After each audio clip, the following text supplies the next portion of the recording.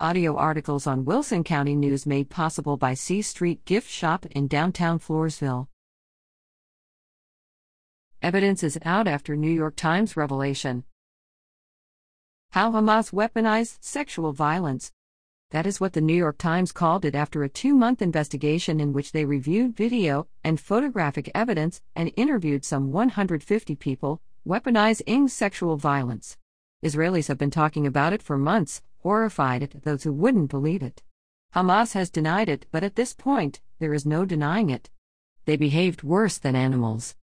They did it everywhere they struck. These were not isolated acts of a few outliers. What Israelis have been saying, and what the New York Times found, was a pattern of gender-based violence so horrific that the pictures and videos have largely been withheld. What we are talking about is not simply rape, as if rape is ever simple. The first such story I heard, and one that the Times investigators corroborated, was about a woman who was gang-raped. Because this publication is read in schools, we omitted some of the most graphic depictions of the horrors committed by Hamas. I heard about it from a guest on my podcast, which is called No Holding Back. Rob Garson, the president of the American Association of Jewish Lawyers, had just returned from Israel and he didn't hold back, cutting the heads off women after you repeatedly raped them, terrorists carrying the heads of beheaded women. A witness described seeing a woman being raped and stabbed every time she flinched, and another being shredded into pieces. Some 24 bodies of women and girls at another kibbutz were found, naked and half-naked, mutilated and tied up. 7 locations cited on a map where women and girls were raped and killed. This is not the stuff of war. This is butchery, brutality, inhumanity that should shock the world. As one police superintendent put it, it was a combination of 2 ferocious forces, the hatred of Jews and the hatred of women. The Israelis are still gathering more evidence of what happened, but there is no doubting the pattern. This is why Hamas must be destroyed. This is why Hamas must be stopped.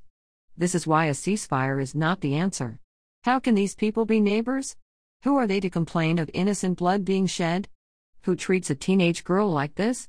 How do you tell her parents that these were the last minutes of their daughters' lives? This is not what anyone expected to find, not what the rescuers were looking for when they arrived to cart away bodies for swift burials, consistent with Jewish law. No autopsies were performed in the chaos. This is only what we know about for certain. Untold numbers of bodies were buried before they could even be examined to determine if they too were brutalized before being slaughtered.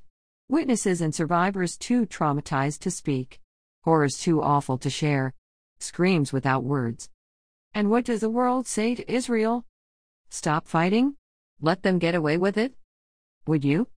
The world did not believe it, did not want to believe it, when the Israelis were the only ones saying it. Maybe they will believe it now,